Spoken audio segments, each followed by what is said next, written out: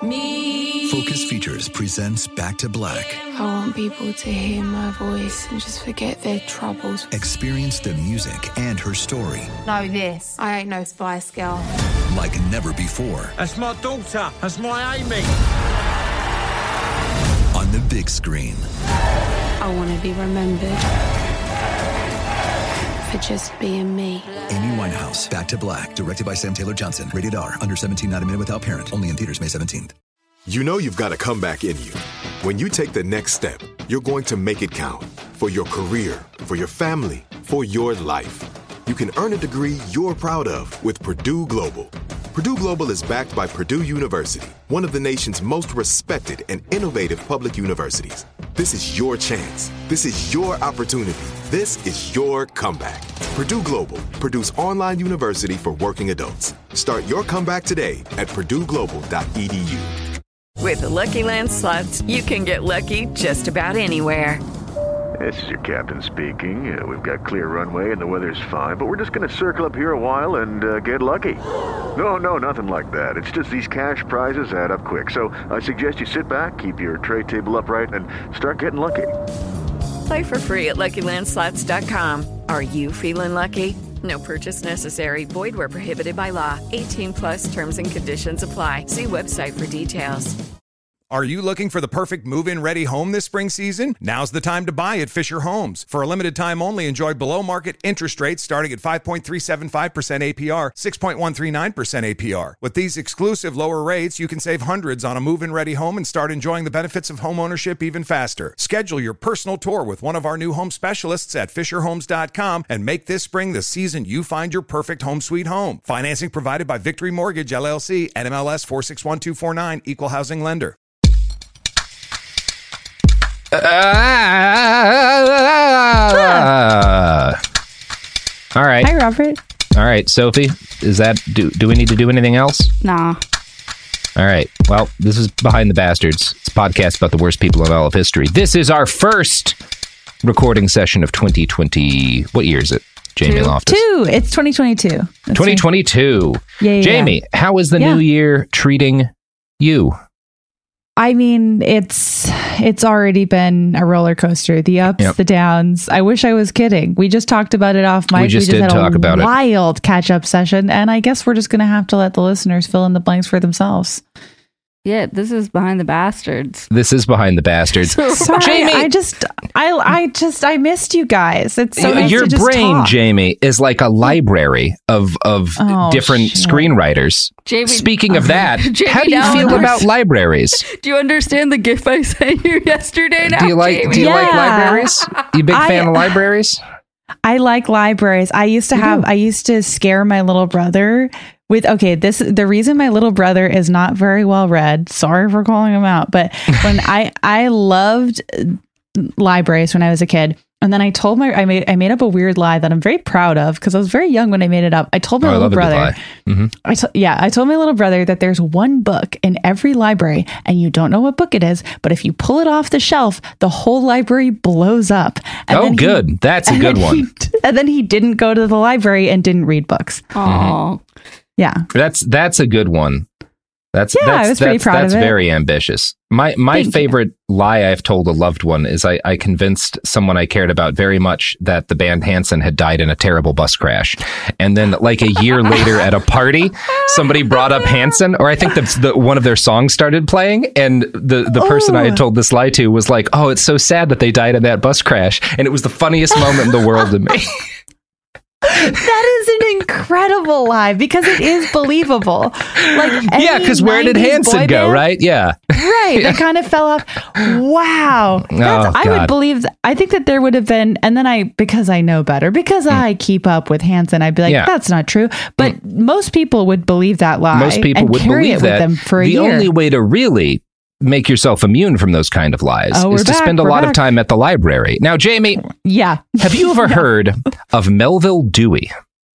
Is that of the Dewey Decimal System Deweys? Yep. I've heard of him. I know nothing about him. Is he bad? Well, he's a tremendous piece of shit. Shit. This episode is titled Melville Dewey, library asshole, and it's about Melville Dewey. And this is going to be interesting. This is we're taking a little bit of a different sort of task than we do. Most of our episodes are about bad people who do bad things, right? But sometimes, like, there are bad people who make broadly good things, and the opposite is true too, right? Like, you look into the atomic bomb project, and a lot of the dudes who were like responsible for that were basically decent men who were either like the war was so bad they thought it was, necessary, or they were just overwhelmed by scientific fascination. They weren't like monsters. They were just like guys who, because of, wound up contributing despite the fact that they were basically decent to something that wound up being terrible. That shit happens, and the opposite happens. Like, people who are shitty can make good things. I'm sure, like Ben George Carson. W. Bush's art. George W. Bush's art.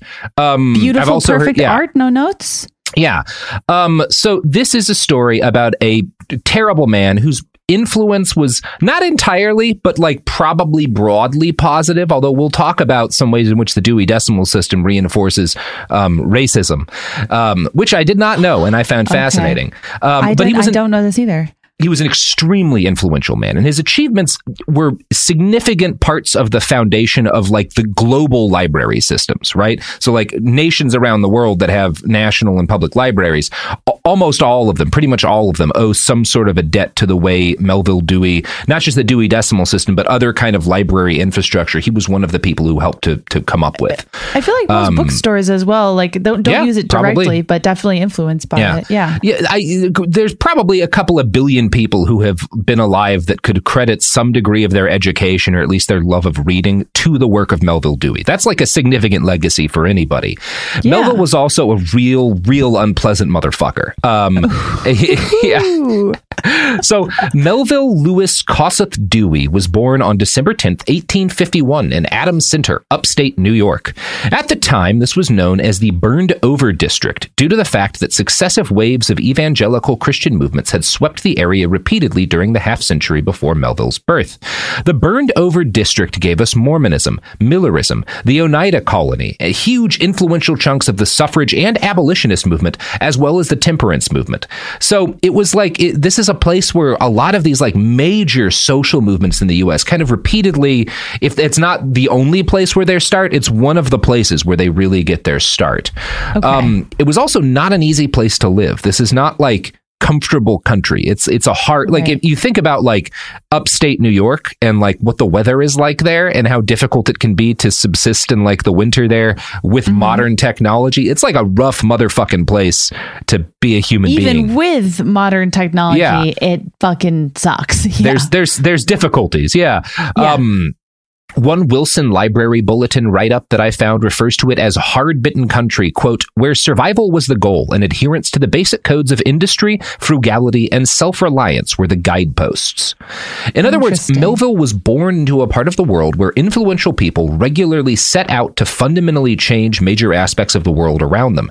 And it was also a place where working people had thin margins for success or failure, and precision and efficiency were crucial. So this is kind of what is molding him as a person, is this place where, like, not only is this a place where people set out to change everything on a pretty regular basis, but also it's a place where you learn as a kid, your shit's got to be on point, you know? Absolutely. Like, there's not fat margins here. You have to be a high achieving person in order to continue living. To keep your house warm, you have to be like industrious and shit, you know? On your shit to not die. Right. Yeah. Okay. That makes sense then for the region.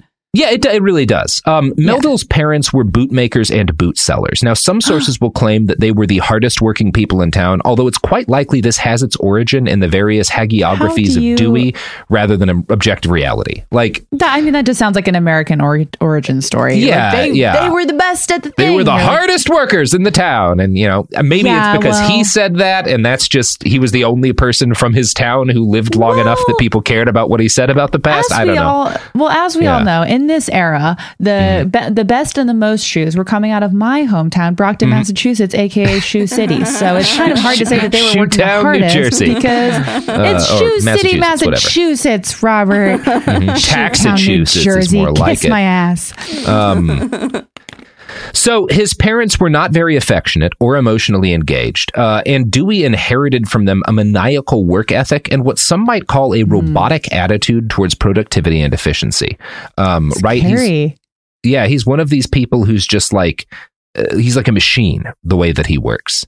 Now, at age 5, he took it upon himself to take an inventory of his mother's spice cabinet. He decided that she was basically a messy motherfucker and like, this isn't efficient at all. You've done a terrible job of organizing your spice cabinet, Mom. And as a 5-year-old, he rearranges everything without asking her. This is the first story you'll hear about what will become a lifelong predilection for what he called self-improvement activities. He's obsessed with organizing things, making them more efficient. I wonder if that is actually true, because that just sounds like something you would make up about the guy who would go on to invent the Dewey Decimal System. It's like, he couldn't stop organizing things. It's like when you find out Chuck E. Cheese was an orphan and you're like, well, that's an interesting detail. You mean Charles Entertainment Cheese? Yes. He was an orphan and then he became a rat who smoked a cigar, you know, classic American origin story. Really evidence of the sorry. Do you think he was organizing spices, or do you think that that's kind of like self-mythology? So I have to think back to our Jeff Bezos episodes, which kind of start with very similar stories about him when he's like 7 or 8 years old, doing this stuff like grading his teachers and his parents, and like this very analytical, like, and it's the same question I have with Bezos. I think it's a little more likely that the stories are real, just because you hear them from, like, they come from people who were like his adults around him when he was a kid. But so I don't know, like maybe Dewey made them up, but also like maybe he and Bezos are just kind of similar people, and there's kids who have that kind of mind. But I think the fact that Dewey and Bezos, that like there's elements of their childhood of like their childhood isn't similar, because Dewey grows up in a very difficult part of the world and Bezos does not. But they both kind of have this organization brain where they're kind of obsessed with efficiency. That does sound kind of similar to me, and I kind of am inclined to think that there might be some truth to the spice cabinet story, just because there's people like that, you know. Maybe. Now, his parents were successful enough that they could afford to pay him for doing his chores. The first product he remembered saving up to buy with his money was an unabridged dictionary, which he had to walk 10 miles in order to purchase. Now, weird kid. That part of the story may be apocryphal, the 10 miles part, because Dewey was obsessed with the number 10, and he may have retroactively inserted it into his past and later recollections, because he was just like absolutely obsessed with the number 10, and with like decimals, with base 10, like all this kind of stuff. He fucking loves 10. Big, huge 10 nerd. As a teenager, Melville extended his organizational mind to the family business. From a 1981 write-up in the Wilson Library Bulletin, quote, he made a thorough analysis of his father's store, proved its business inefficiencies, and made arrangements for the transfer of its inventory to its competitor down the street. Apparently, Joel Dewey accepted his son's criticism. He closed the store. So his dad both made shoes and stole them, and Dewey's like, this isn't efficient. You should just be making shoes. You're not good at selling them. Like, let's have a competitor down the street sell the shoes and focus entirely on manufacturing. And for whatever else is going on, his dad is like, yeah, I guess that makes sense. For some reason, I do believe that over the spice story, because I feel like there are some parents that, I don't know, my parents were asking me for marriage advice way too young. And like, they were just like, how do you feel about how this is? And I'm like, well, I'm 6 and I'm not having a good time, you know? Mm-hmm. Yeah. I mean, my parents asked me if they should cash their 401ks out to buy Beanie Babies, and I said, absolutely. You said, yes, this bubble never going to burst, baby. And that's why you're the world's most famous economist. That's why I got them putting all their money into NFTs now, you know? Stop it. So high school is when Dewey first grew obsessed with the number 10. And it was as he learned about, so he's in high school and he learns about the metric system. And he's just like, oh, this is so much better than the way that we count things in America. I fucking love the metric system. The thing that was particularly striking to him was that his birthday was December 10th, 1851, which was exactly 52 years after the French Assembly adopted the meter bar as a standard unit of measurement.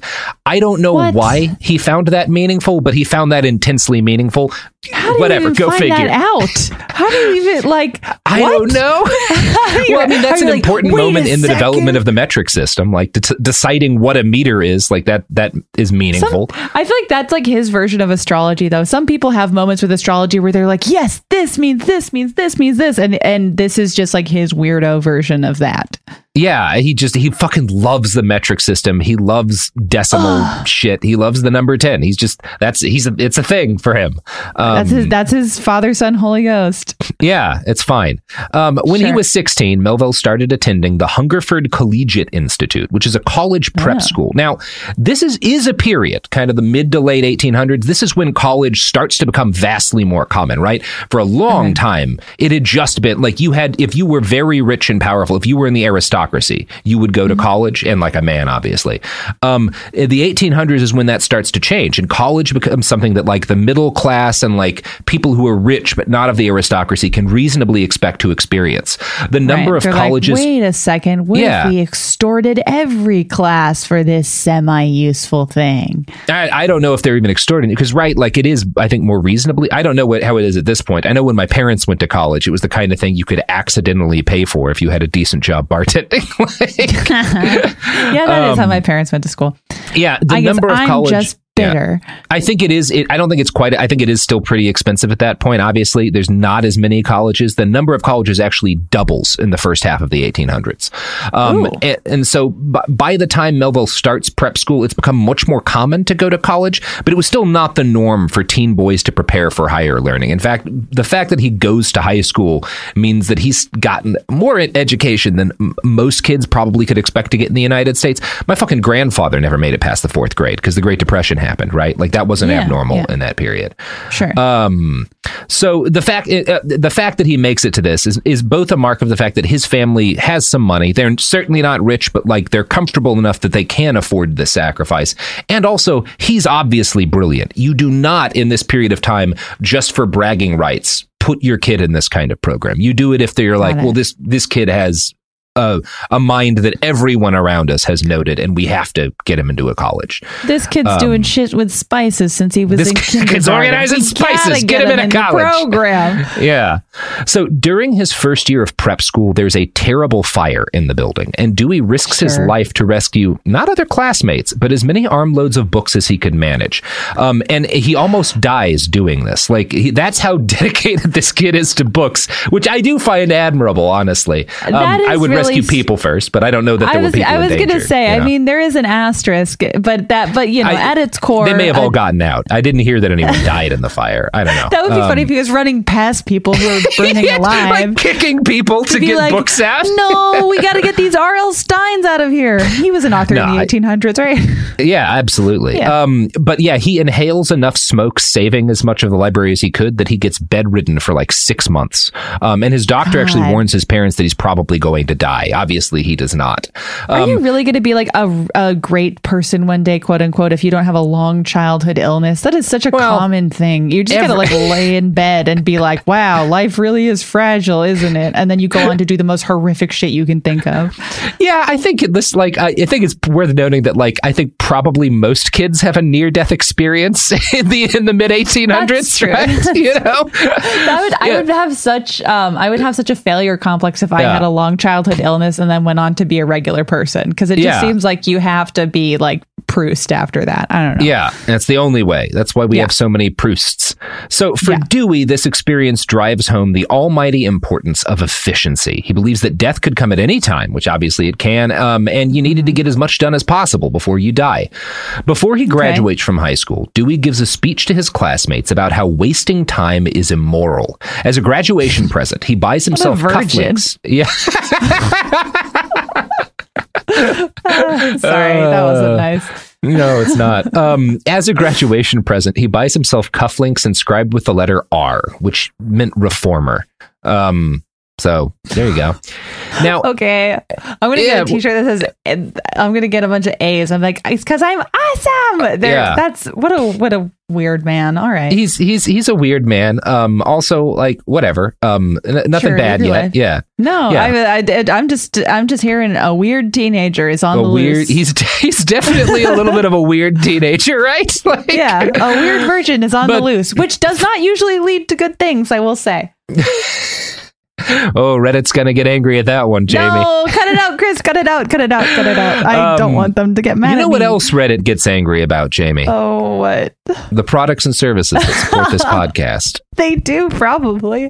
I mean, please don't yell at me, Reddit. I'm sorry I called weird virgins Jamie angry. Loves virgins. No, don't. I don't say that. Do whatever you want. Do whatever you want. Or don't do whatever you want. Or don't do whatever you want. Sure. Now I'm flashing my R cufflinks so you know that I'm serious. Mm-hmm. There you go. All right, here's some ads. The evidence keeps pouring in. At this point, the facts are undeniable. It's an open and shut case. Monopoly Go is the most fun you can have in a mobile game. Millions of people pass Go every day because this game is always bringing something new to the table. Countless crazy tournaments you can join with your friends as partners or teams. Constantly changing challenges like money sprees or treasure hunts that keep it fresh with new wild mini-games. Timed events offering bonuses like massive multipliers or rent frenzies to help you get huge rewards. And there's so many rewards to discover. Rare stickers you can trade with friends to complete albums, delightful emojis to taunt people with when you raid their riches, unique playing pieces, and so much more. The verdict is in with Monopoly Go. There's something new to discover every time you play. So don't miss out. Go download it now for free on the App Store and Google Play. My favorite spring cleaning takeaway is the post-clean clarity you get. Wow, how have I been living like this? It's kind of like when you find out you've been paying a fortune for wireless, when Mint Mobile has phone plans for $15 a month when you purchase a 3-month plan. Wow, how have I been affording this? It's time to switch to Mint Mobile and get unlimited talk, text, and data for $15 a month. Say bye-bye to your overpriced wireless plans, jaw-dropping monthly bills, and unexpected overages. Mint Mobile is here to rescue you with premium wireless plans starting at $15 a month. All plans come with high-speed data and unlimited talk and text delivered on the nation's largest 5G network. Use your own phone with any Mint Mobile plan and bring your phone number along with all your existing contacts. To get this new customer offer and your new 3-month unlimited wireless plan for just $15 a month, go to mintmobile.com/behind. That's mintmobile.com/behind. Cut your wireless bill to $15 a month at mintmobile.com/behind. $45 upfront payment required, equivalent to $15 a month. New customers on first 3-month plan only. Speed slower, above 40 gigabytes on unlimited plan. Additional taxes, fees, and restrictions apply. See Mint Mobile for details. Focus Features presents Back to Black. I want people to hear my voice and just forget their troubles. Experience the music and her story. Know this. I ain't no Spice Girl. Like never before. That's my daughter. That's my Amy. On the big screen. I want to be remembered for just being me. Amy Winehouse, Back to Black, directed by Sam Taylor Johnson. Rated R, under 17, not a minute without parent. Only in theaters May 17th. This is it. Your moment. This is your time to make your comeback with Purdue Global. When you come back with a Purdue Global degree, you create opportunity for yourself, your family, and your future. It's a degree you can be proud of, a degree that employers will trust and respect. Purdue Global offers working adults like you over 175 flexible degree programs to meet your specific career goals. These include associate, bachelor's, master's, and doctoral degrees and certificates. Purdue Global degree programs range from nursing to business to communication and more. Whatever your interest, we have the degree that will move you forward. You have the knowledge, you have the experience. Now it's time to get credit for the work you've done and earn the recognition you deserve with Purdue Global, Purdue's online university for working adults. You know you're worth it. We do too. So don't wait another second to get the degree that will take your career to the next level. Start your comeback today at purdueglobal.edu. Oh, man. We are Those were some products. Those were some products, and might have been a service or two, to be honest. A service or two, yeah. Can't say it. It's certain. I can't say it wasn't a service or two. You know that I certainly wouldn't argue. Jamie, so we've got a teen on the loose. We got a teen on the loose. Melville Dewey is out in the motherfucking wild, and by the wild I mean Alfred University. That's where he gets accepted after high school. Before he leaves home, he changes his name from Melville, Melville, you know, the way that people spell Melville, to Melville, which he considered more efficient. No way. This goes real far, Jamie. Yeah. He trimmed off the last two letters? He trimmed off 2 letters, to make it more efficient. You don't need that last L and E. You can pronounce Melville fine without them. Phonetically, it still works. It's just wasted time and space. I'm kind of loving him. I feel like it's very funny. Yeah. At this phase in his life, I feel like we would have been friends in high school. I feel like I would have been exhausted by him, but I am exhausted by him just reading about him. So as a university student, he continues his old habits. He was offended by the fact that many of his classmates smoked cigars, which he thought was financially inefficient. And he calculated that their smoking habits would cost them each an average of $15,000 over the course of a lifetime. He tried to tell people this, but I don't think it actually made anyone stop smoking. No, it just got his ass beat. What? Yeah, it's weird. And Bezos did kind of the same thing with his fucking grandma. Right.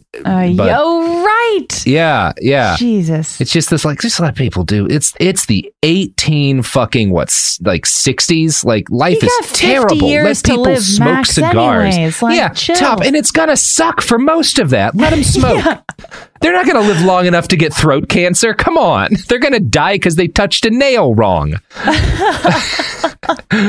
So at any rate, Dewey quickly transferred to Amherst College. He was inspired by their physical education program, which was one of the best in the world. But once he gets there, he doesn't actually enroll in any sports classes. The only athletic course he took was horseback riding because it was more efficient, because it would get him to class faster. Oh my God. Which is like a weird series of decisions to make. I kind of love it. I mean, I love a singular goal. Yeah. And efficiency. This one is gonna. You can already tell the goal of efficiency is gonna slide at some point and get very scary. But right now, it's still fun. I would also argue that horseback riding isn't a sport. Look, there are 2 sports. One of them is that game they play in Afghanistan with goat heads on horseback, where they kill each other sometimes, and the other is I don't know. Hot dog eating. Those are the 2. Yeah. Nothing else is a sport. Fuck you if you disagree. You know, that's what I got to say. That's the official stance. PE does not wind up appealing to him in practice, but Amherst had another boon for him. It had a kind of shitty library that didn't have enough employees to keep it organized. And this is sort of this thing that you see in a lot of really successful people, where they find like a system they're interested in, and they find it's not being... It like they find it neglected. I think if he'd gone to a college with a better library, his life might have been totally different. But the best thing that happens is that Amherst's library kind of sucks. And it's kind of underfunded because they're so into PE. So he's able to apply for a job there, and he gets one, and immediately sets to reforming the way the library is organized. So this is like a hugely influential part of his life that Amherst hadn't really put much time into it. So he started this like as a teenager. Yeah, I mean, I think he's got to be like 19 or 20, you know, when he gets into this. And I'm going to read a quote from that write-up in the Wilson Library Bulletin. In that era, library books often were housed according to a numbering system that indicated the floor, aisle, section, and shelf on which they were stored. Whenever rearrangement was necessary, all of the books had to be reclassified. Perceiving the amount of time wasted not only in finding books when they were needed, but in their necessary and frequent reclassification, Dewey was determined to devise a simple, workable, and permanent classification system. While attending a chapel service at Amherst, he suddenly conceived of the idea of using a system of Arabic numerals with decimals for book classification. The scope of the plan put all printed human knowledge into the 10 classifications of a numerical system, ranging from 000 to 900, and made use of as many decimals within each group as were needed to define adequately the content of the book being classified. So, I'm guessing it has something to do with the way like Bible verses are numbered that started this. Like that would be my guess as to why it happens in a chapel. But this is Like, it makes sense. You know, he's the guy. It makes sense based on what we know of his childhood, that like this is the thing he decides to do. It literally sounds like the culmination of everything he's given a shit about his entire life. Yeah. Now, Dewey was 21 years old when he invented the Dewey Decimal System. He was people very immediately recognized, this is a way better way to have a library be organized. And he's given a job. Do we know how it was organized before? I just said that. Like they kind of had the previous way. Okay. Yeah, the previous way was like books had a numbering system that like told you where in the library, in that specific library, they were stored. Right. Which meant that like when you have to reclassify everything regularly when you change the library, or like if you get a bunch of new stuff, and like every library has a different system, so you never know where to find things. If you go from one library to the other, it's a totally different system. Right. Okay. So this just like standardized it, and anyone could use it. It standardizes it. It makes it much simpler and easier for anyone to find books. If you don't have to know the library. If you know the system, you can find the books, right? And people at Amherst like are immediately like, oh, this is a fucking great idea. So he's given a job. He's like promoted and is now like helping to run the entire library. And he spends the next couple of years refining his idea until he was ready to patent it in 1876. Dewey's innovation was immediately appreciated, and his 40-page manifesto spread rapidly among institutes of higher learning, who adopted it one by one. So far, so good, right? Like, he comes up with a better way to make libraries be organized. Everybody is pretty much instantly like, well, this is great. And they do it. I mean, it's we still have, efficiency manifesto there, but yes. Yeah. I'm not saying he would have been a fun dude at a party, but like, it's so far pretty reasonable guy. In terms of the work, it seems like he's doing good stuff. Yeah. Nobody has any qualms with Dewey at this point. Here's the problem, though. Okay. And this is a problem with the system he devises. I don't know how much you want to categorize it as a moral problem, because a lot of this is the result of the culture he's raised in. Where do moral problems go in the Dewey Decimal System? Well, is there not a section? We're about to talk about that a lot. So, oh no! Dewey didn't just see himself as creating a way to organize knowledge. The system he devised was deeply tied in with his beliefs about hierarchy. And I'm going to quote from the website Book Riot here. It's important to remember the reasons that Dewey wanted public libraries to be a thing in the first place. He was no altruist. He believed that people and concepts belonged in certain places in society, and that in those places they must stay. Poor people, for example, needed to be content with non-unionized factory work. Christianity was the only real religion. As for non-white people, was there really a need to address them at all? Now, these are not radical beliefs at the time, but Dewey's status as an innovator allowed him to codify them into the structure of libraries. And we can see this today in how the Dewey Decimal System treats religions. Book Riot continues, quote, "The 200s encompass all religion nominally, although the problems with this premise are obvious. Each Dewey heading encompasses 10 major subjects, dividing each up by subtopics that add digits to the end of the number. 6 of the 10 subjects in the 200s are explicitly for Christianity-related subjects. 3 of those remaining are either explicitly or implicitly Judeo-Christian. Finally, at the bottom of the heap, the 290s cover other religions. Islam, Baha'i, and Babism all get to share 297. Germanic religions get 293. All religions of Indic origins, in other words, Hinduism, Jainism, and Buddhism, get to share 294. Hinduism gets all of 294.5 to itself. How generous. 299 covers everything else, and we're going to focus on this a bit because it's the most glaring example of racism in the Dewey Decimal System. You see where I'm going with this. Religions Dewey associated with people of color ended up with way less space than the real faith. Not convinced? Fine. There's a section in the 200s just for black people. The entire 299.6 subdivision is for religions originating among black Africans and people of black African descent. In fact, everything about African religion of Haitians in Haiti can be fit into 299.6097294, according to the DDS, because at some point, someone, for some reason, decided that Haitian religions originating from black people were not as important as Germanic religions originating from white ones. Well, it's like we know who decided that, correct? I mean, it not... Parts of it where I don't even think he thought about Haitian religions, right? So like he devises this system, aspects of it are kind of like codified by other people, but he does kind of start this trend.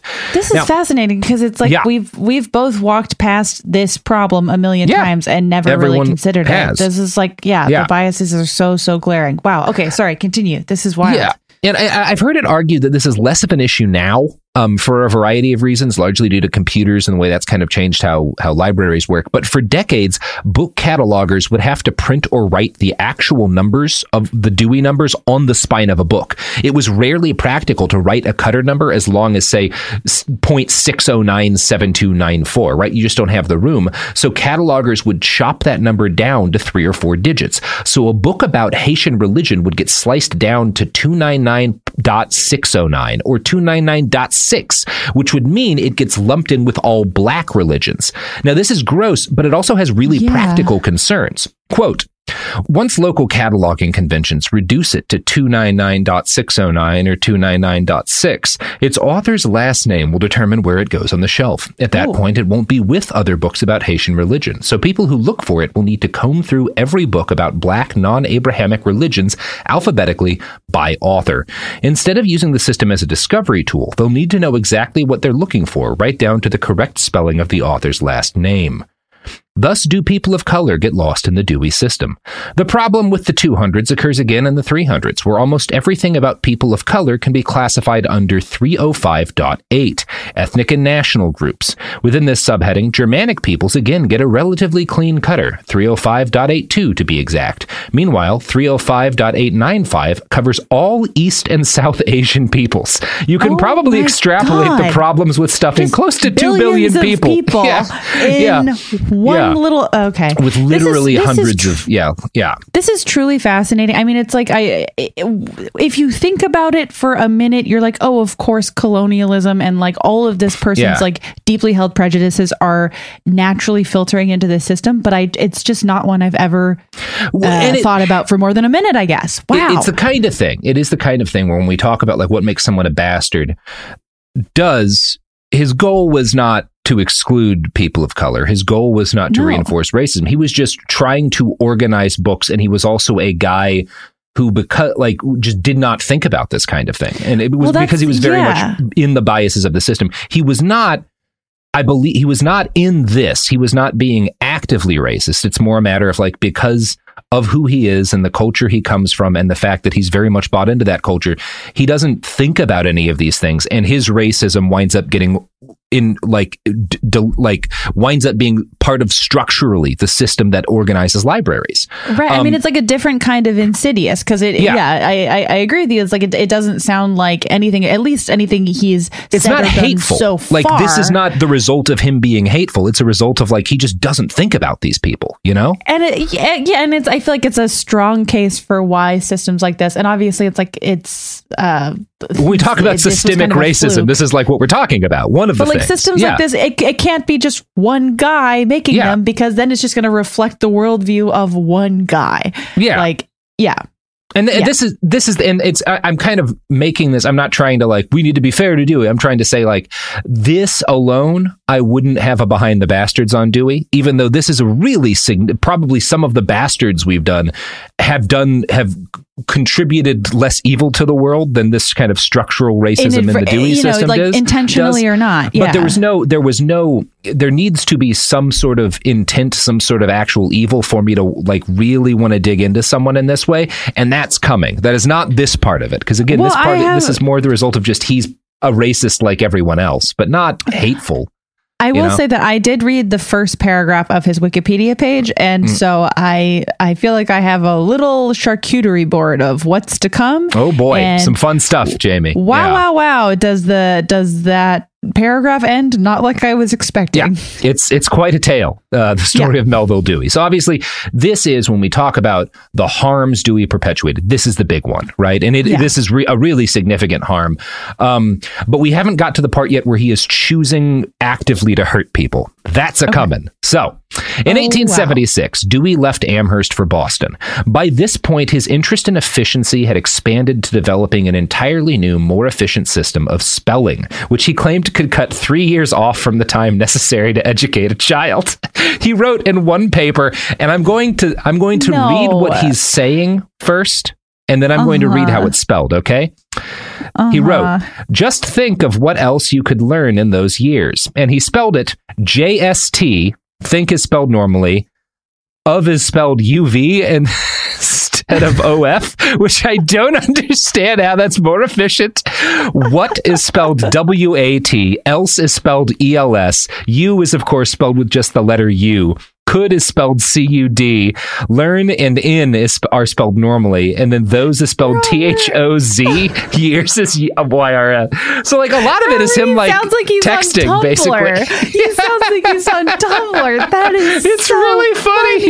He's so like the library guy like spells like a 16-year-old texting in 200004. It's very funny. He's curating a Lolita fashion blog. Yeah, it's extremely funny. So funny. Holy and like shit. all of his personal letters are like this. They all read like he's a high school student when like Hannah Montana is on TV. Like it's very funny. What's up? Melville here. I love it. Now, Oh as God, you might I hate know- that he's a bastard. That's so fucking funny. It's extremely funny. It's extremely funny that like the father of libraries hated spelling with a passion. I think that's the kind of edgelord attitude I can get behind. Mm-hmm.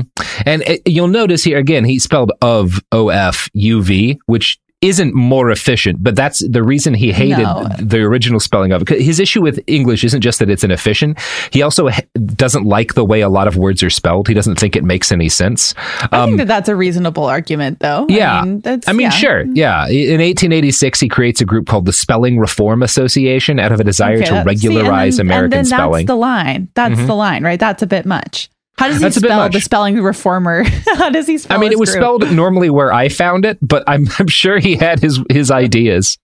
I bet that there were like numerals and emojis. Yeah. Mm-hmm. Very funny. He would have loved emojis. This is so efficient. He would have loved. He's like an entire emotion for Italians in one emoji.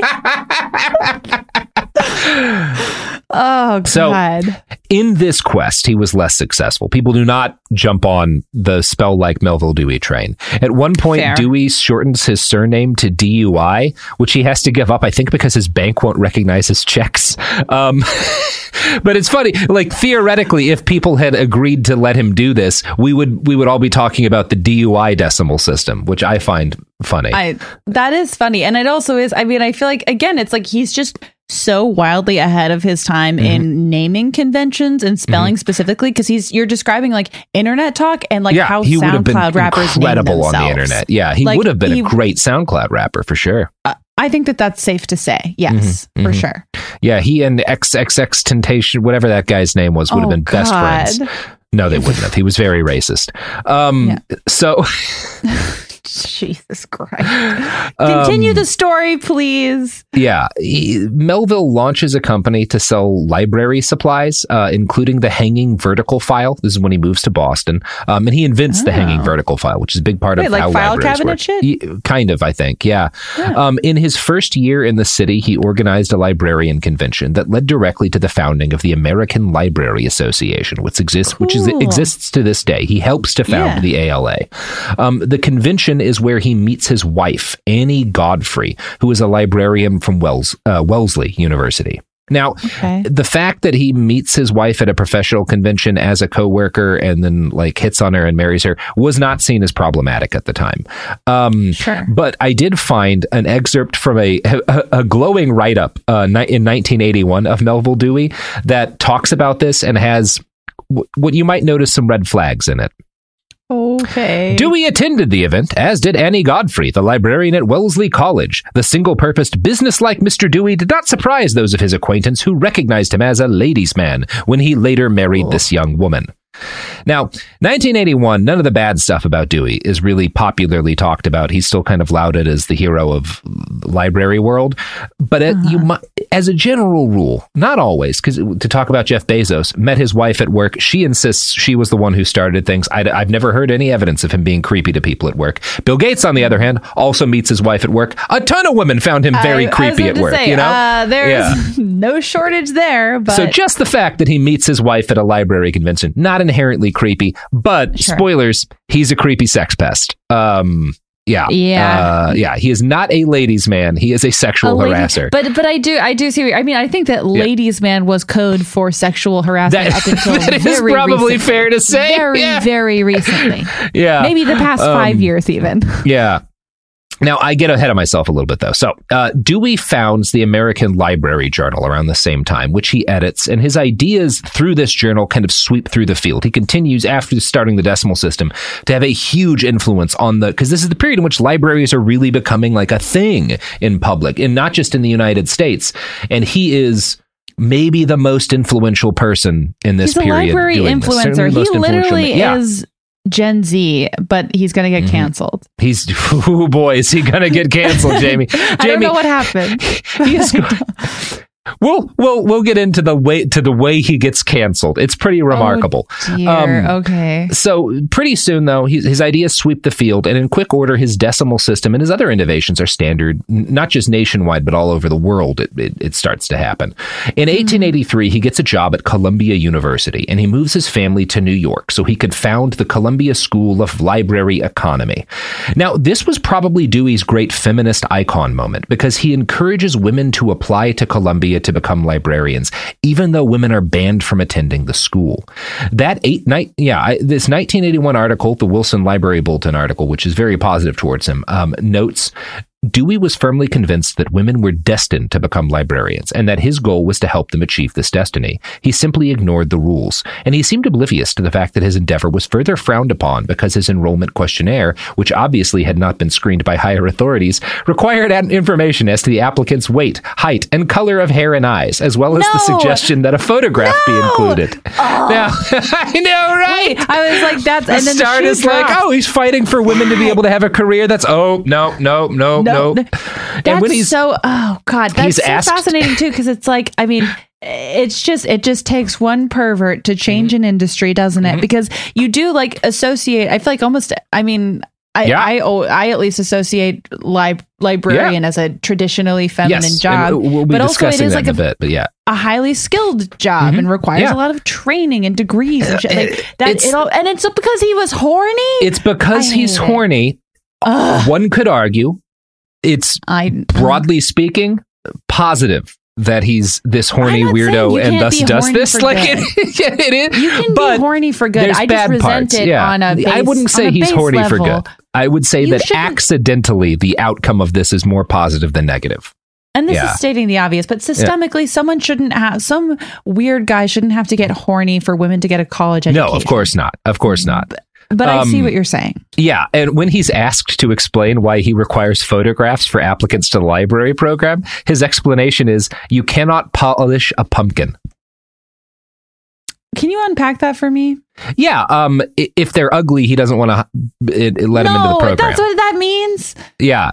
That reminds me of when I was working on the Kathy podcast, there was like this whole...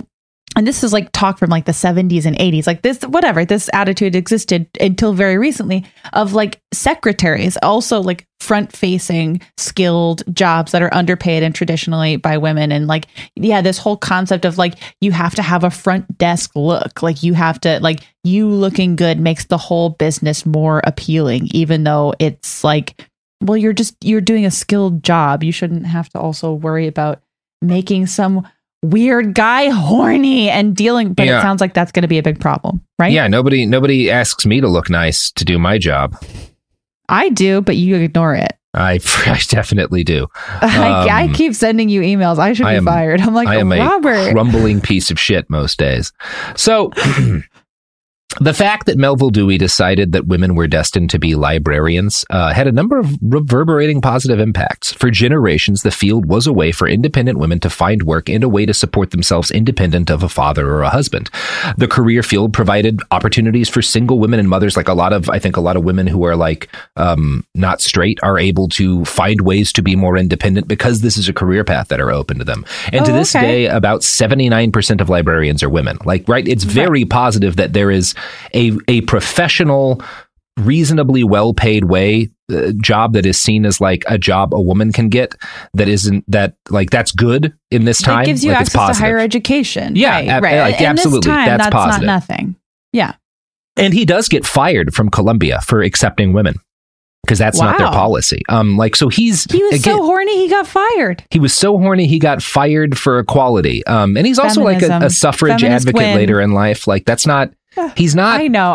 He's not all horny. He's not all horny, but he's largely horny. And he was definitely not a believer in basic mental equality between men and women. In an 1886 speech titled "Librarianship as a Profession for College-Bred Women," and we'll talk about that term in a second, Dewey noted that while women who had been bred well enough to get a college education were intelligent and could be librarians, they were not reliable employees. He warned that they were likelier to get sick or to quit the job to pursue a home life. This wasn't a reason not to hire them, he argued, but it was reason to pay them less than men for the same work. He added that men deserved more money because they were better able to, quote, lift a heavy case or climb a ladder. There were many uses for which a stout corduroy is really worth more than the finest silk. Oh, okay. And also it always says his like bigoted statement in the creepiest way possible. A stout corduroy and the finest silk. Corduroy and the finest silk. I'm like, oh God. I mean, I'm going to stop calling him a virgin, but like, he's married. That's gross. That's gross. Yeah. It is definitely a way to describe your sexism that seems unique to me. I'm sure other dudes in the time were doing it. It's fascinating. I mean, speaking of Reddit, men on Reddit are describing genders like that as we speak. They're slapping their hands across. God. Oh, he would have killed it. This guy would have killed it on the internet in all the worst ways. Yeah, my question is, how did that pay breakdown work? Do you have any information on that? Like, how much less were I don't have specific breakdowns on this, and I don't think he was advocating in numbers. He was just saying, like, of course you're not going to pay women as much to do. Oh, he was like, well, obviously women shouldn't be paid equal for equal work. Yeah, but that he doesn't believe it's equal work because they can't lift. Sheesh. Now, starting in the 1880s and continuing for nearly half a century, Dewey also engaged in a pattern of behavior against his female colleagues that his biographer, Wayne Wygand, described as, quote, unwelcome hugging, unwelcome touching, and certainly unwelcome kissing. In a 2018 interview with the American Libraries magazine, Wygand said this: was there an element of power in his behavior? There was. To my knowledge, he never squeezed a woman who was his equal. It was usually subordinates. And when Wygand says equal, he's not being sexist. He's talking about like within the structures of the institutions, right? Right. So not only is he sexually harassing women, but he's only sexually harassing women who are lower positioned than him in the organizations that they work in. I mean, and not that it's okay, like that's again, no, obviously not, because it's like you shouldn't sexually harass anyone, but that implies a level of strategy too, to like women who cannot retaliate. That makes it more predatory, right? Like it's more predatory if you are thinking about the position of the women that you are sexually harassing, you know?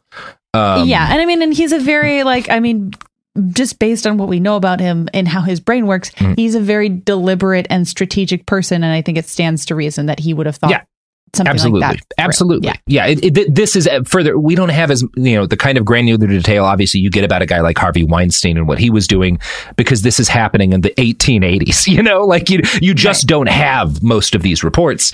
But the information we do get, I think, makes it clear that he is predatory in his behavior towards it feels like you should have his reports because he writes like he's IMing people, but you don't. We do have a lot. Like it is a mark of what a sexual harasser he was that we have quite a bit of detail of a guy sexually harassing women in the late 1800s and early 1900s. I was going to say, this is kind of unusual to hear of sexual harassment with detail from this era specifically. And this is another important thing worth noting. The racism that kind of gets baked into the Dewey Decimal System that's in his head is not exceptional for his time.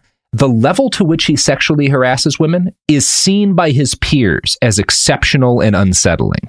That in the late 1800s, women can't vote. Oh and other dudes are being like, this guy is really not. This is not okay. Like putting their arms around their wives they forced to marry them, being like, babe, I'd never do that to you. Yeah. Oh my God. Like that is the kind of sexual harasser that he is. Like it is noted at the time as being exceptional.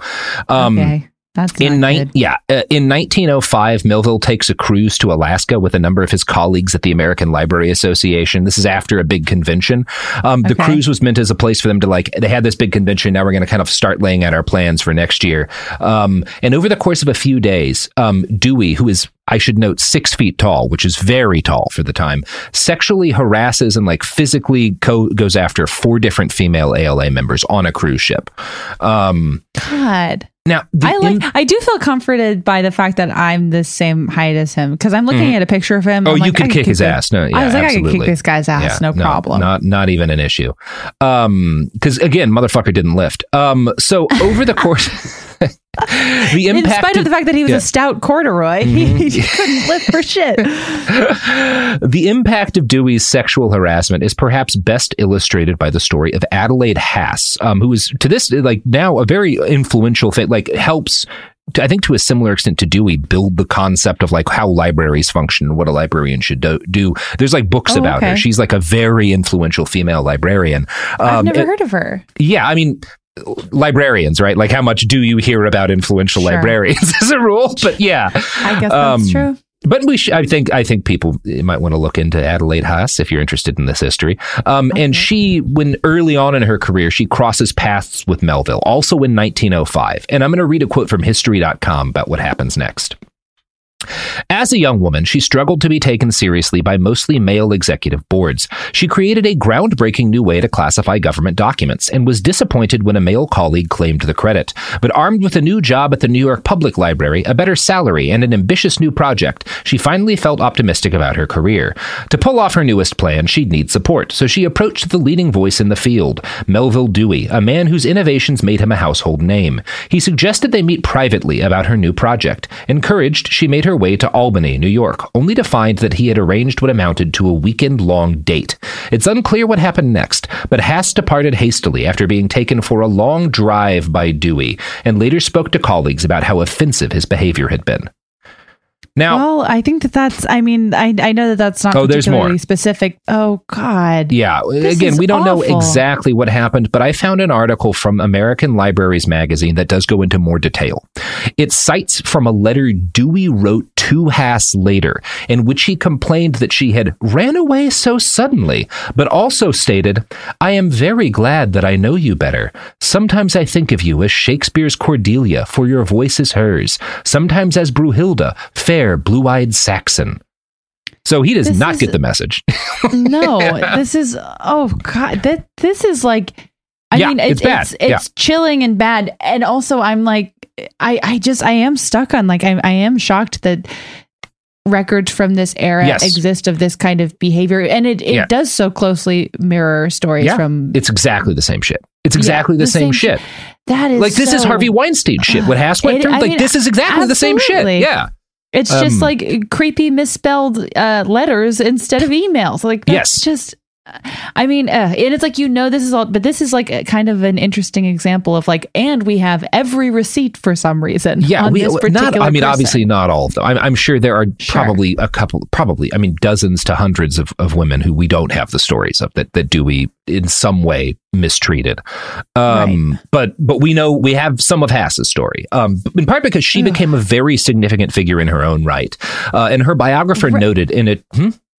Oh, I was about to say that always makes a difference too. If she's a person of note, then she'll always, and that's not a slight against her. It's just when women or victims in general, if they're not someone that worth talking about, people don't talk about them. Yeah, it's one of the ways in which a woman who's been through that experience, a positive to being famous, is that you can help make it clear by your experience how many people who are not famous have gone through something similar, and that's positive. Yeah.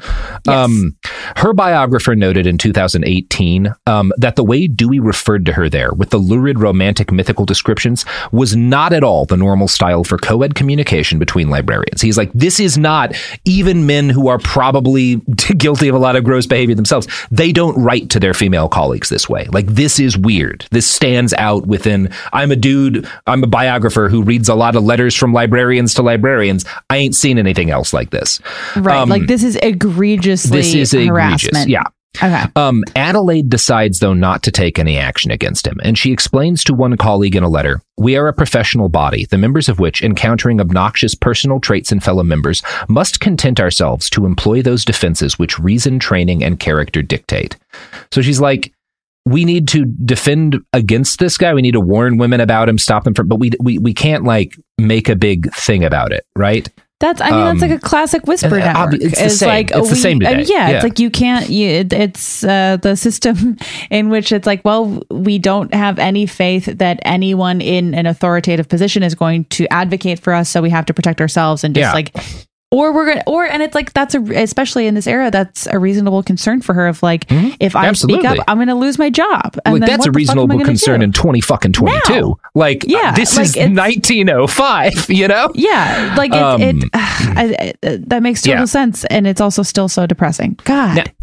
Well, it's about to get a little less depressing briefly, because it would be wrong to say that knowledge of Dewey's improprieties was an open secret, because that would imply it was secretive in any kind of way.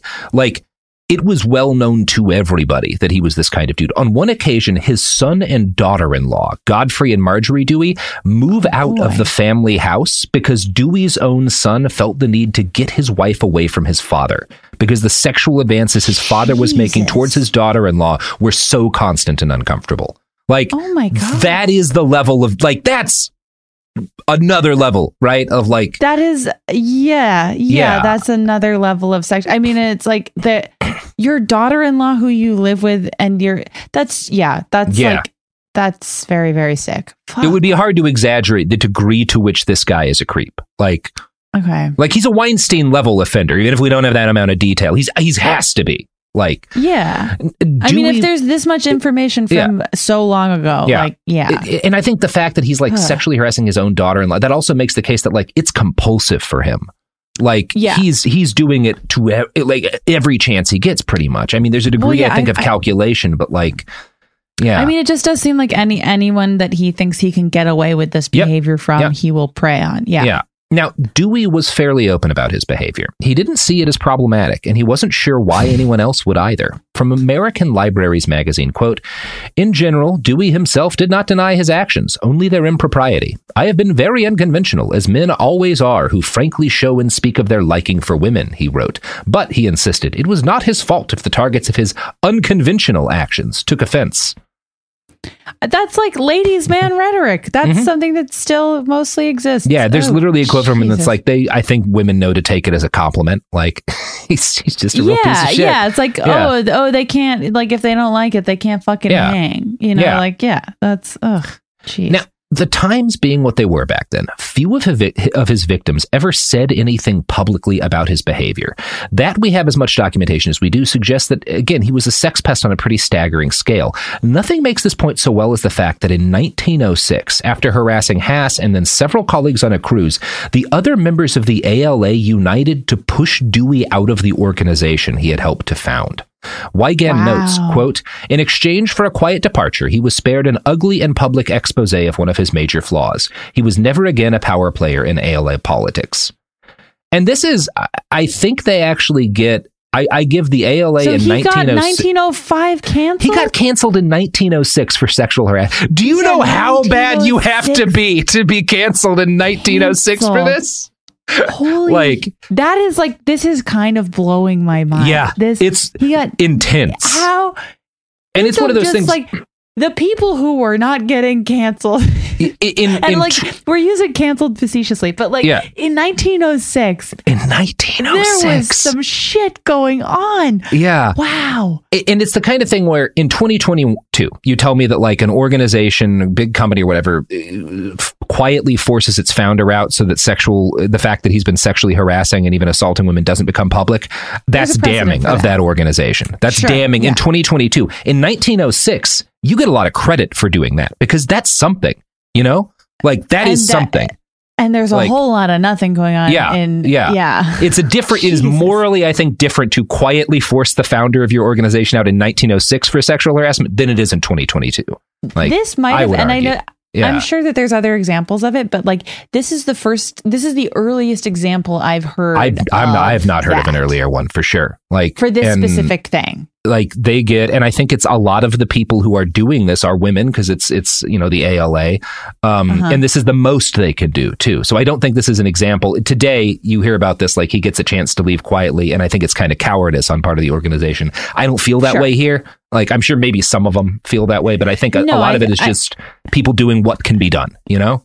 I agree. I think that the implications of this decision in 1906 versus 2022 are very, very, very different. And I would agree. Yeah. Yeah. You know what else the implications of are different? Oh, no. Is it a product or a service? Yeah, Robert? That's not a great ad pivot. You know, they can all be good. Look, what do you want from me? Look, motherfuckers. No one's... Okay, you're being defensive. No one's yelling at you. Thank you. I get so angry at the fans. You set the bar so high for yourself, and then you lash out at people who love you. Don't do that. Yeah, that is what I do. All right. Well, you know who does love you is these ads. That was a good one. Yeah. The evidence keeps pouring in. At this point, the facts are undeniable. It's an open and shut case. Monopoly Go is the most fun you can have in a mobile game. Millions of people pass Go every day because this game is always bringing something new to the table.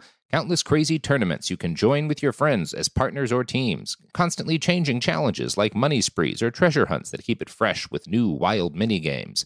Timed events offering bonuses like massive multipliers or rent frenzies to help you get huge rewards.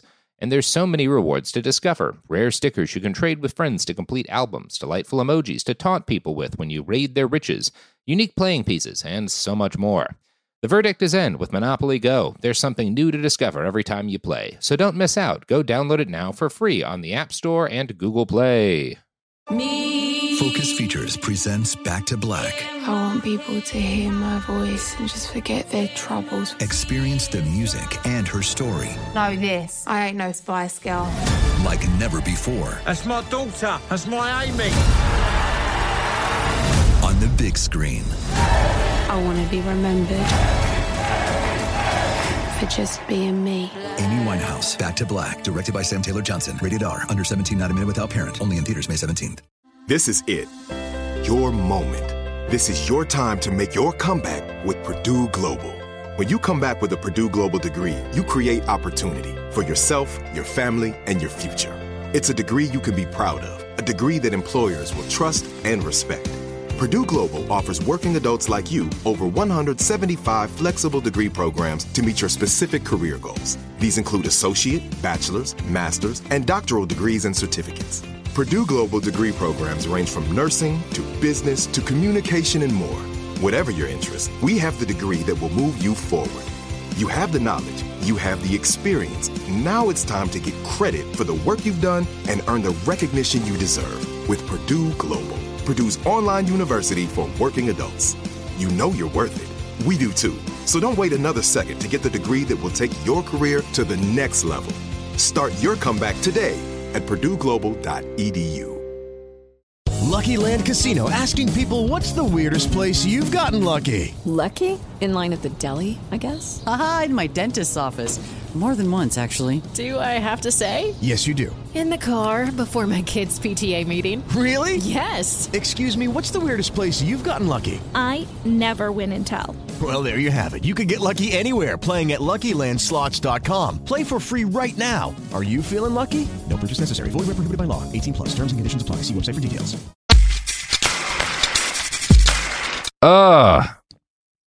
We're back. We sure are. My are. goodness. You know, oh my God. Well, Jamie, that was a brutal segment. That was rough, right? That's a rough one. Yeah. I'm sure it's not going to get worse. Yeah. Now, of course, the quiet nature of his resignation after decades of lauded work for the ALA meant that for a very long time, there was almost no discussion of his improprieties. The first biography published after his death, written in 1932, was titled Melville Dewey, Seer, Inspirer, Doer. And it leaves out all of the references to his behavior except for one sentence. So this is the one, his 1932 I'm surprised biography. There's one sentence. Okay. This is the one reference made in the 30s. Okay. Dewey's consciousness of his own strength and freedom from evil purpose led to a serene indifference in his everyday public relations with women. What does that even mean? Sorry. Can you read that again and a little slower? Dewey's consciousness of his own strength and freedom from evil purpose led to a serene indifference in his everyday public relations with women. Evil purpose. He knew he was a good guy, so it was fine for him to sexually harass them. Like, that's kind of what they're saying. I think that's exactly what they're saying. That is because he knew he was such a good man. It was okay for him to treat them this way. Yeah. Oh God. It's legitimately a fucking insane sentence. Was it evil? What? He was so conscious of his own strength and his freedom from evil purpose that he was indifferent to how he treated women. Evil purpose to serene indifference. Yeah. That does sound like that's out of its mind, that sentence. That sentence really goes. That is, wow. Yeah. I could spend days with that. Wow. Yeah. There's books that can be written about what that sentence is saying. Yeah. Oh God. Yeah. That is gnarly. Wow. Okay. Thank you for that. I will note, because this is the period that it is, I found a whole ass scholarly paper that makes what seems to be a pretty thorough case that Dewey was not a eugenicist. He wasn't really an opponent of eugenics either. He just didn't seem to agree with a lot of the arguments being made. He doesn't seem to have been a eugenicist. And this is also worth noting, he was not a eugenicist. He was for sure a racist. And this is where I get beyond the racism in the Dewey Decimal System is, this is a guy who grows up in a racist system, never questions it. So he builds some of that racism into this thing he built. Now we're going to talk about Dewey being aggressively and exceptionally for the time racist. To talk about that, we're going to talk about the Lake Placid Club. In the early 19... Sorry, I just wanted to be... So he's at this point, because he invents the Dewey Decimal System in his early 20s. Now he's in his 50s, right? Yeah. He's well into his... Okay, so this is a totally different era of this man. Yeah, this is the early 1900s. He buys a private club in the Adirondacks. From the beginning, Jews and black people were forbidden to be members of the club, which is not unusual for clubs at the time. The club rules noted, no one shall be received as a member or guest against whom there is physical, moral, social, or race objection. It is found impracticable to make exceptions to Jews or others excluded, even when of unusual personal qualifications. Now, again, this is not uncommon with fancy clubs at the time, but they usually don't write it down. That's what makes it weird, is that they just won't let Jews in. Very mask off. Yeah. Yeah. Racism, and Dewey knew that these rules were offensive enough that, so obviously when he's still with the ALA, and when he's with there's a New York Library Association that he's a member of for a later period, when they he'll do gatherings for these organizations that he'll host at the club that he owns, and he'll hide the rule book, because he'll let, there's Jews that he lets in for these library events, so he wants to hide, so he knows that what he's doing is fucked up, right? He hides it. So insidious. Yeah. Now, this came to an end in a rather spectacular fashion in 1903, and I want to quote now from a write-up by Book Riot. This swanky party happened every year at the Lake Placid Club. However, 1903 was special. That year, Dewey hadn't hidden the club's rulebook. This being a librarian shindig, someone found the thing on a side table and decided to read it. That person turned out to be a friend of Henry Leipziger, a Jewish member of the NYLA, the New York Library Association Circulation Committee. Together, they read the pamphlet and discovered the language forbidding racial and ethnic minorities, but especially and specifically Jews. Coincidentally, Leipziger had been trying to become a member of the Lake Placid Club for years. Now he knew why his application was on permanent hold. That's right, Dewey hadn't even told him about the no Jews rule. Jesus Christ. Leipziger did the opposite of shutting up about Dewey's racist social club. Dewey was then the state librarian of New York, a publicly funded position. New York City was a major center of Jewish culture, and Leipziger felt that Jewish tax dollars were going to waste on an unapologetic anti-Semite. He hired lawyer Lewis Marshall, who lodged a petition with the Board of Regents to get Dewey fired in 1905. Hoo boy. This is why we don't record on Friday night. Yeah. Wow. Dewey was forced to quit his state library position, even though he mounted a spirited defense by saying he had Jewish friends. And again, to talk about how racist and he gets canceled for sexual harassment and racism in 1906. This story took place last spring, as far as I'm concerned. It's amazing. This is absurd. Wow. Yeah. Yeah. And again, you'll also note that this Jewish guy who gets offended at the Lake Placid Club, I don't think is arguing on behalf of black people. I don't think he's offended that black people aren't. So like, what, it's 1906, right? Like everything's terrible. Or 1905. But, yeah, so Dewey quits his state library position. This is, I think, a little after he got kicked out of the ALA.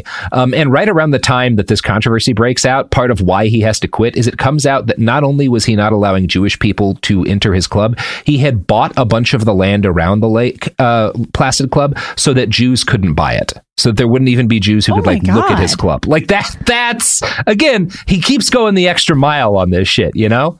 This is it's... Oh my God, that's so much anti-Semitism. And then he's just like going into regular spaces like, and again, this is not a thing that he's spending a lot of time and money to do. This is, yeah. And again, the thing worth noting is that he is not getting canceled for his racism against black people, which is not at all exceptional for the time. And it kind of gets lost in sort of the everyone's that racist. He's not getting canceled because he's racist towards Southeast Asians. He's really specifically racist towards Jewish people. And in New York, probably wouldn't have happened if he'd lived somewhere else, but in New York, he gets canceled as a result of that, you know? That was, yeah. I mean, well, it's worth being specific about the racism that is considered a problem in this period, you know? Sheesh. Okay. Yeah. Yeah. So, his history of sexual harassment and racism had cratered his public career by 1906, but Dewey continued to run the Lake Placid Club, which among other things was a place where he could indulge in his language revision fantasies without pushback. One 1927 menu listed haddock, Hadok, potted beef, Poted, with noodles, Noodls, parsley, Parsli, or mashed, Masht, potato, butter, Butr, steamed rice, Steamdrys, lettuce, Letis, and Weiss cream. I don't know what YS cream is supposed to be. Is that how he thinks you should say ice cream? Is that maybe ice cream? I think that might be ice cream. YS to be ice cream? Weiss cream? I think the fuck, Dewey? This is a good yardstick for like how I feel about him, because it was hilarious the first time, and when he's doing it in the 1920s, I'm not laughing. There's nothing funny. No, it's not funny anymore. Now you're just a sad, weird man in Lake Placid making typos on purpose. In 1927, Dewey hired a stenographer who he described in his unique spelling way as a dainty little LITL flapper and better looking than I expected, BETR. After he hugged and kissed her in public, she threatened to file charges and ended up settling with Dewey for $2,147.66. And again, like... nothing then. That's not nothing then, and also like... again, this is egregious enough that he doesn't think he can win in court despite being a rich dude against this woman. Like, that says something. I'm always pro, like, you know, like people being sexually harassed, just taking the rich person's money, because the justice system is so fucking broken. It's like, go as far as you can in the justice system and then take all their money while you're fucking at it. Get what you can, you know? Yeah. Yeah, according to Wayne Wygand, author of Irrepressible Reformer, a biography of Melville Dewey, Dewey was upset with the settlement not because he had been reprimanded for anything improper, but because he worried the stenographer might spread rumors that she got $2,000 for no work. Similarly unrepentant after he... Yeah, I know, right? I'm like, what the fuck? Still efficiency minded, even when he is in court for being a sex pest. Similarly unrepentant after he was censured by the ALA, Dewey insisted he hadn't done anything wrong. Pure women would understand my ways, he said. I have no comment. He's a real piece of shit. He's just like... Sucks pretty bad. there's just like this impulse in people that I don't understand to double down on the worst parts of themselves, to the point where like anything remotely useful that they had done in their entire lives are rendered upsetting to even think about. Like, what is that element of human nature? It is so ugly and dark, and I'm upset, Robert. Well, here's a good thing, Jamie. Is he going to die soon? He does. He dies on December 26th, 1931 of a stroke in Lake Placid. Okay, good. And yeah, please say there's no more information. No, he's fucking dead as shit now. Now, for decades, he is, as we've talked about a bit, largely lionized and applauded for his achievements. But in recent years, the tide has begun to turn, not because of new evidence brought up against the man, but because his behavior started being recognized by broader culture as problematic again. In 2019, the American Library Association dropped his name from an award as the result of his racism and sexual harassment. Sherry Harrington, part of the task force that drafted the resolution to do this, explained, "It wasn't like he's being judged by 21st century standards. He was called out repeatedly for his sexual harassment behavior during his time." Yeah. Yeah. Yeah. Oh, that's crumbs, but I'm glad that it happened. That's very good. It does happen, and it is like, when I heard there was a man who got canceled for sexual harassment in 1906, I was like, well, we've got to talk about this. Well, that will have had to have been pretty fucking bad. Yeah. And that's got to be a tale. Yeah. And it sure was. Wow, Robert, I simply didn't know. Was this all information that you learned about relatively recently?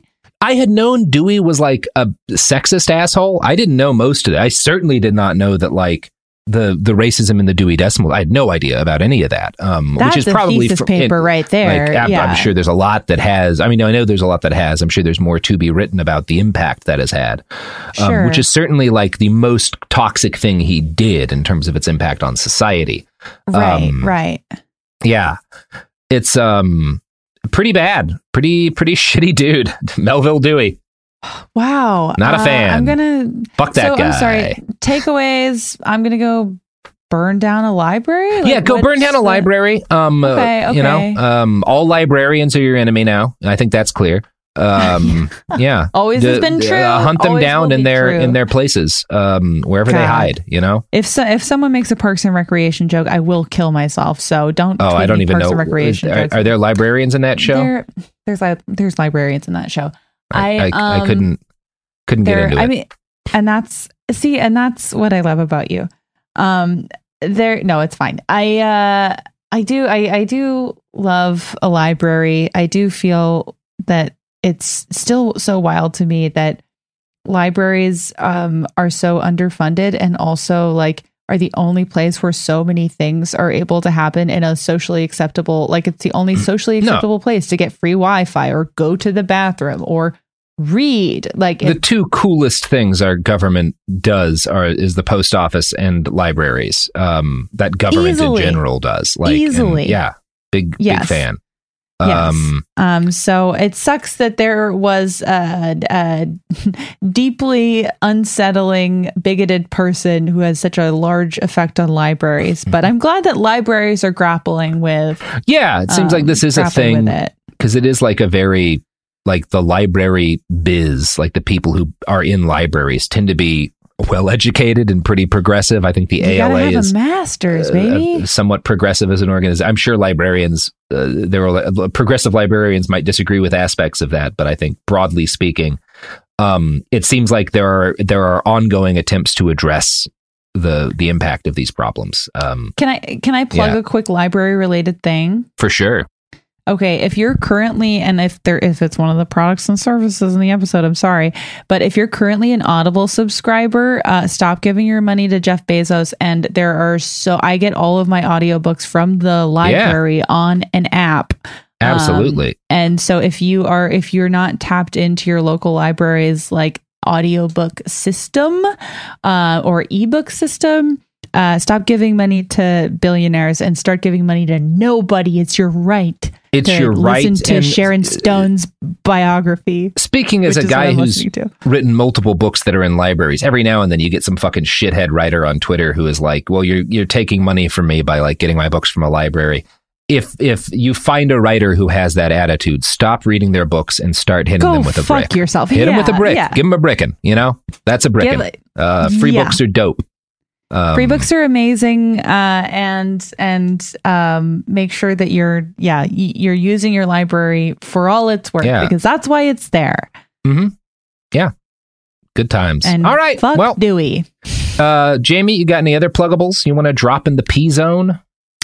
In the Pizzone? In the Pizzone. Do you guys remember when Pizzones were a thing? Of course I remember when Pizzones were a thing. Yeah, that was like Pizza Hut, right? That did the Pizzone?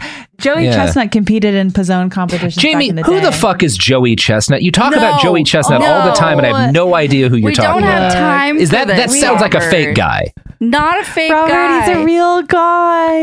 He's a real guy. I don't like Joey that. Chestnut. Don't like that. He's not. Although, actually, there is a Behind the Bastards in the hot dog eating world that I will talk to you about off mic because it's fascinating. God. I'll lead the episode for Christ's sake. I just wrote 12,000 words about it because my absolutely, head hurts. Jamie, greenlit. Anytime you come here and we'll do a reverse Bastards. That sounds incredible. Ooh, that would be really fun. I know way too much. Joey Chestnut is the champion. I mean, in hot dogs, but also everything. He's the speed eating champion of the world. Speed eating. Okay, that makes sense. Yeah. Of the world. His name sounds like a fake person. It's a real name. Joseph Chestnut of San Diego. Joseph Chestnut, come on. Joseph Chestnut, San Jose, California. My he lives in Indiana now. He's won Pizzone contests. There's a whole, the other thing I'll plug besides library cards is the 30 for 30 episode about Takeru Kobayashi and Joey Chestnut. It is one of the most fascinating stories ever told. Or don't watch it and I will recap it for you on a future episode of Behind the Bastards because it is just wild. Well, I think I'm about to learn a lot about the competitive eating industry, which I have devoted about a third of a second thinking to in my life up to this point. I would say 99% of my knowledge of competitive eating comes from that one King of the Hill episode. That's pretty good. And that is a pretty well-informed episode.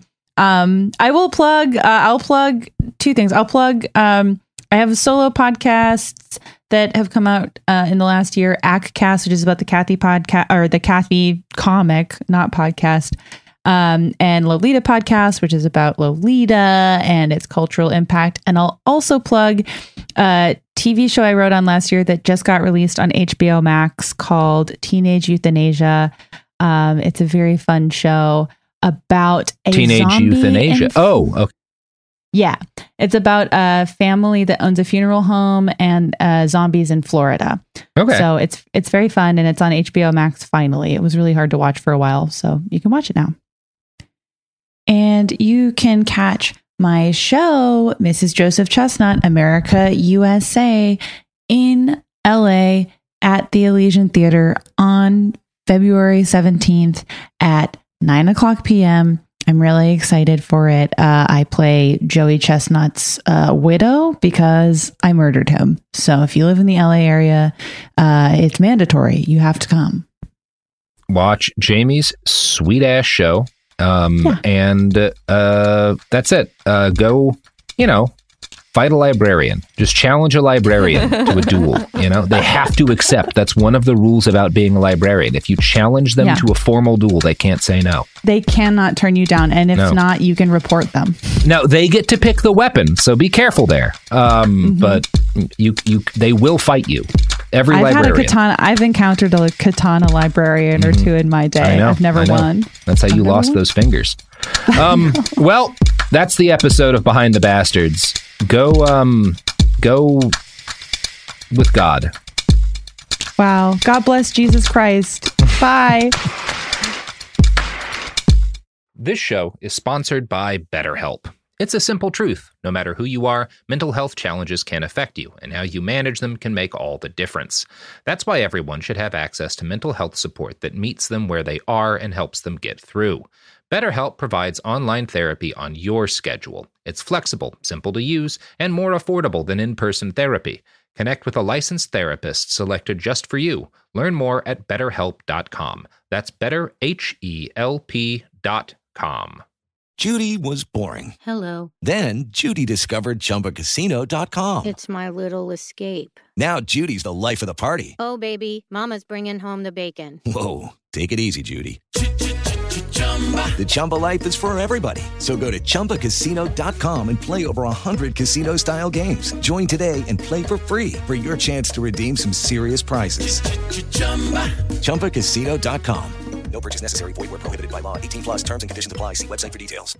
Are you looking for the perfect move-in ready home this spring season? Now's the time to buy at Fisher Homes. For a limited time only, enjoy below-market interest rates starting at 5.375% APR, 6.139% APR. With these exclusive lower rates, you can save hundreds on a move-in ready home and start enjoying the benefits of home ownership even faster. Schedule your personal tour with one of our new home specialists at FisherHomes.com and make this spring the season you find your perfect home sweet home. Financing provided by Victory Mortgage, LLC, NMLS 461249, Equal Housing Lender. The wait is almost over.